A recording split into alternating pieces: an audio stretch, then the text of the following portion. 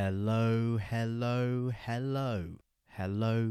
everyone, and welcome back to Formula E Byte. It is, of course, episode number 12, and we have just had this season's Monaco E-Prix. A lovely day it was down in Monte Carlo for round 7 of the 2020-2021 season. The sun was out. The backdrop was looking beautiful as always in Monaco.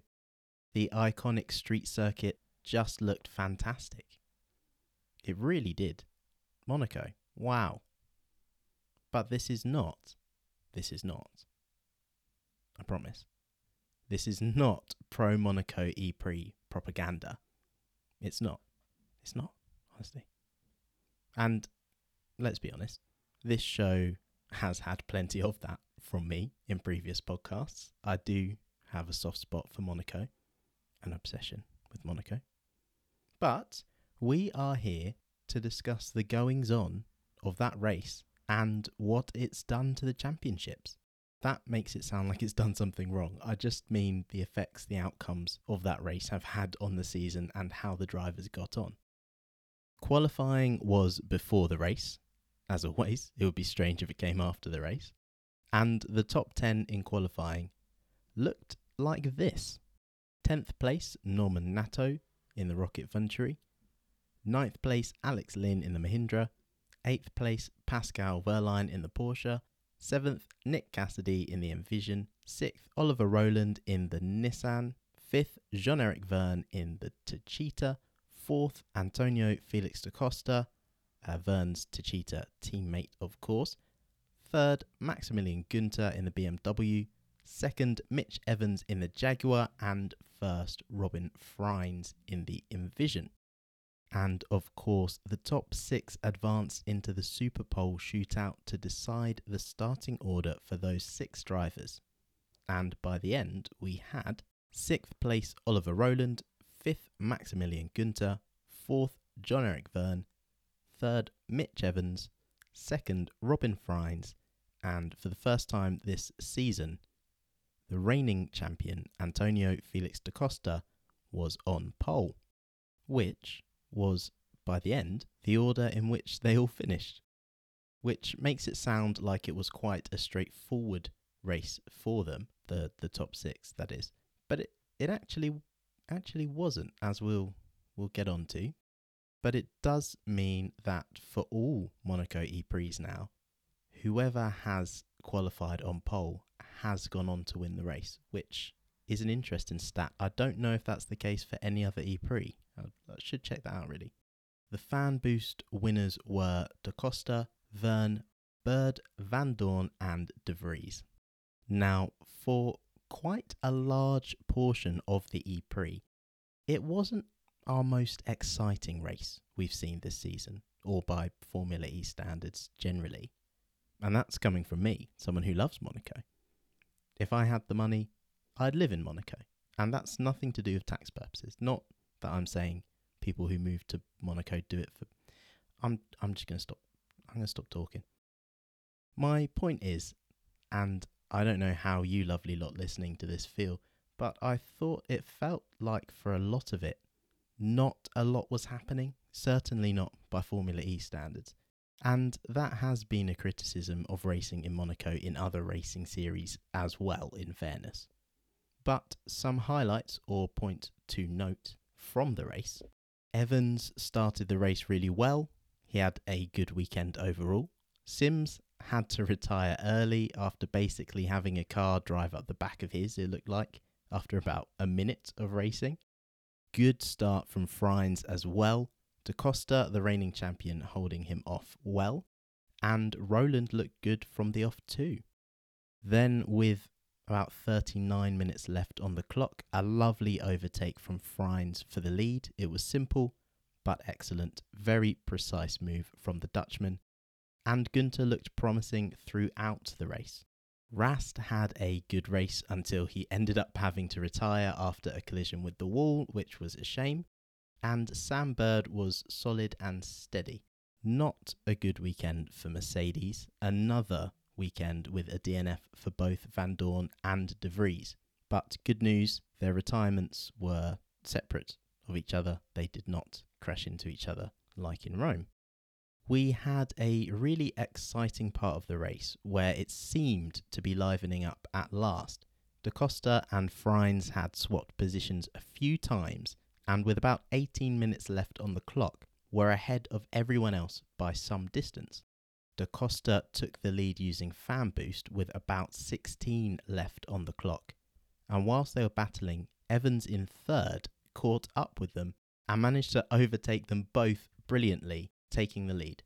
At which point, Rast hit the wall when racing Cassidy, and we had a safety car which came and killed a lot of the momentum the race had just built up. It was really unfortunate timing because the race felt like it had just got going at last.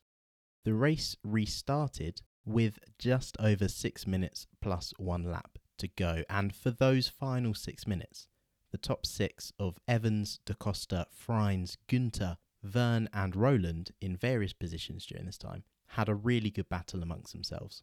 So I guess in many ways it sort of picked up where it left off, probably because the safety car kept them bunched together. But I can't help but feel that safety car robbed us of some really good racing. Or more. We would have had more of it. I'm just being greedy. And the end of the race was certainly exciting. Da Costa overtook Evans for the win on the last lap, and then Freins also managed to steal second place off of Evans right on the line. Really excellent stuff. So let's take a quick look at who finished in the points. 10th place was Audi's Lucas Di Grassi, 9th Alex Lynn, 8th Nick Cassidy, 7th Sam Bird, 6th place went to Oliver Rowland, 5th place for Maximilian Günther, 4th for Jean-Eric Vergne, and the podium, 3rd Mitch Evans, 2nd Robin Freins, and the winner Antonio Felix da Costa. Sebastian Buemi just missed out on the points in 11th. Mortara was in 12th, just ahead of his teammate Norman Nato. They were unlucky to miss out on points this weekend. Tom Blomqvist also joined them inside the top 15, finishing in 14th place in the Neo. And I'll be honest, I think Blomqvist has really impressed me this season. I think Neo in general, I've really enjoyed. De Vries, Van Dorn, Rast and Sims all did not finish, as we've mentioned, but also Pascal Wehrlein in the Porsche joined them as another DNF. No points at all for Porsche, not a great weekend. Lotterer finished in 17th. And now it's time for my favourite time in Formula E-Byte. It's time to discuss the podium predictions. I predicted in the last episode that the podium would be Bird, Rast and Rowland, so I was completely wrong. Rowland and Bird finished in 6th and 7th, and Rast did not finish the race. And we didn't have any correct listener submissions either. Not that that's a consolation. It's not a competition. Everyone's a winner, apart from Bird, Rast and Rowland, annoyingly. Jack was close with his submission. He went for Vergne, Günther and Rowland, which weirdly was almost like a secondary podium because those drivers finished 4th, 5th and 6th. There were a few shouts for Günther actually. Luke thought Günther would be there because of his more aggressive style, and I agree. I think that's probably why Günther looked so sharp in Monaco. And Charlie said Günther as well. He said Günther's time is now. Well, we were all wrong, but I think Günther's time might be soon. So he may well be in my next podium prediction, but you'll have to wait and see.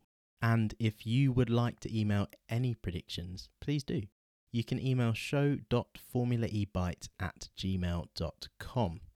And of course, we now need to take a look at the Drivers' Championship as well as the Teams' Championship. Because, as you can well imagine, the Monaco E-Prix has shaken things up quite a bit. So, the top 10 in the Drivers' Championship. 10th place is BMW's Jake Dennis with 33 points. And 1 place above him with 2 extra points is Oliver Rowland. 8th place on 39 points is René Rast. 7th is John-Eric Vergne on 46. And now this is where it starts to get quite interesting, because until now, the Mercedes drivers and the Jaguar drivers looked like they were starting to get away from the pack, but they've really failed after round 3. They've been so inconsistent. So now, in 6th place, we have Stoffel Vandoorne on 48 points, only 2 ahead of Jev in 7th. Now, Vandoorne has had 2 DNFs in a row now, round 6 and 7. And then just 1 point above him, in 5th place, is Sam Bird. Again, he did pick up points in Monaco, but round 4, 5 and 6, he didn't get anything. And this is where I think it gets really quite interesting, because 4th place on 52 points is Antonio Felix da Costa, who in the last few rounds has found some pretty good form, and he's found himself quite quickly back into contention. It took him a while to get going, but I'm going to say it, the title defence is well and truly back on. It looked like it might be getting away from him this season, but he's not far off now, because just 2 points ahead of him in 3rd is Mitch Evans on 54 points. Nick De Vries, like his teammate Vandoorne, hasn't picked up any points in the last 2 races. He finds himself 2nd place with 57 points. And top is Mr. Robin Frijns with 62. And Frijns is in really good form. I think the Drivers' Championship is really open now, which is great, because we're heading into the second half of the season now. So that should be quite a tasty end to the season. I really couldn't tell right now who's going to come out on top. And in the Teams' Championship now as well, the top 4 teams especially are really close. So 4th we have Envision with 81 points. 3rd place, Techeetah with 98, after having scored the most points of all the teams in Monaco. Jaguar are 2nd place with 103 points. And top still, but only 2 points ahead of Jaguar with 105 points, are Mercedes, who, I hate to keep bringing it up, haven't scored any points from either drivers in the last 2 rounds. So it's so close, and it could change so quickly, both in the drivers and the teams' championships. So the next couple of E-Prix especially will be very interesting, very important, very telling as to how the remainder of the season will go. We've got a little gap now. Our next race is in Mexico on the 19th of June, and then again on the 20th.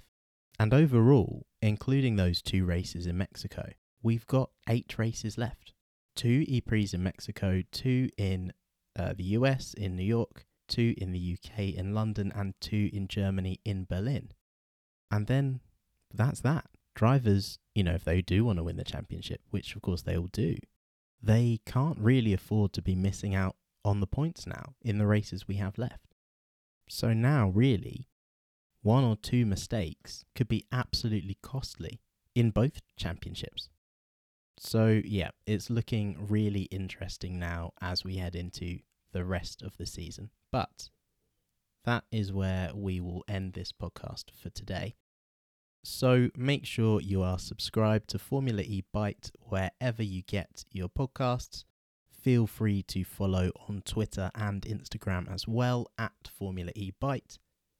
I've been Andre, and I'll see you in the next one.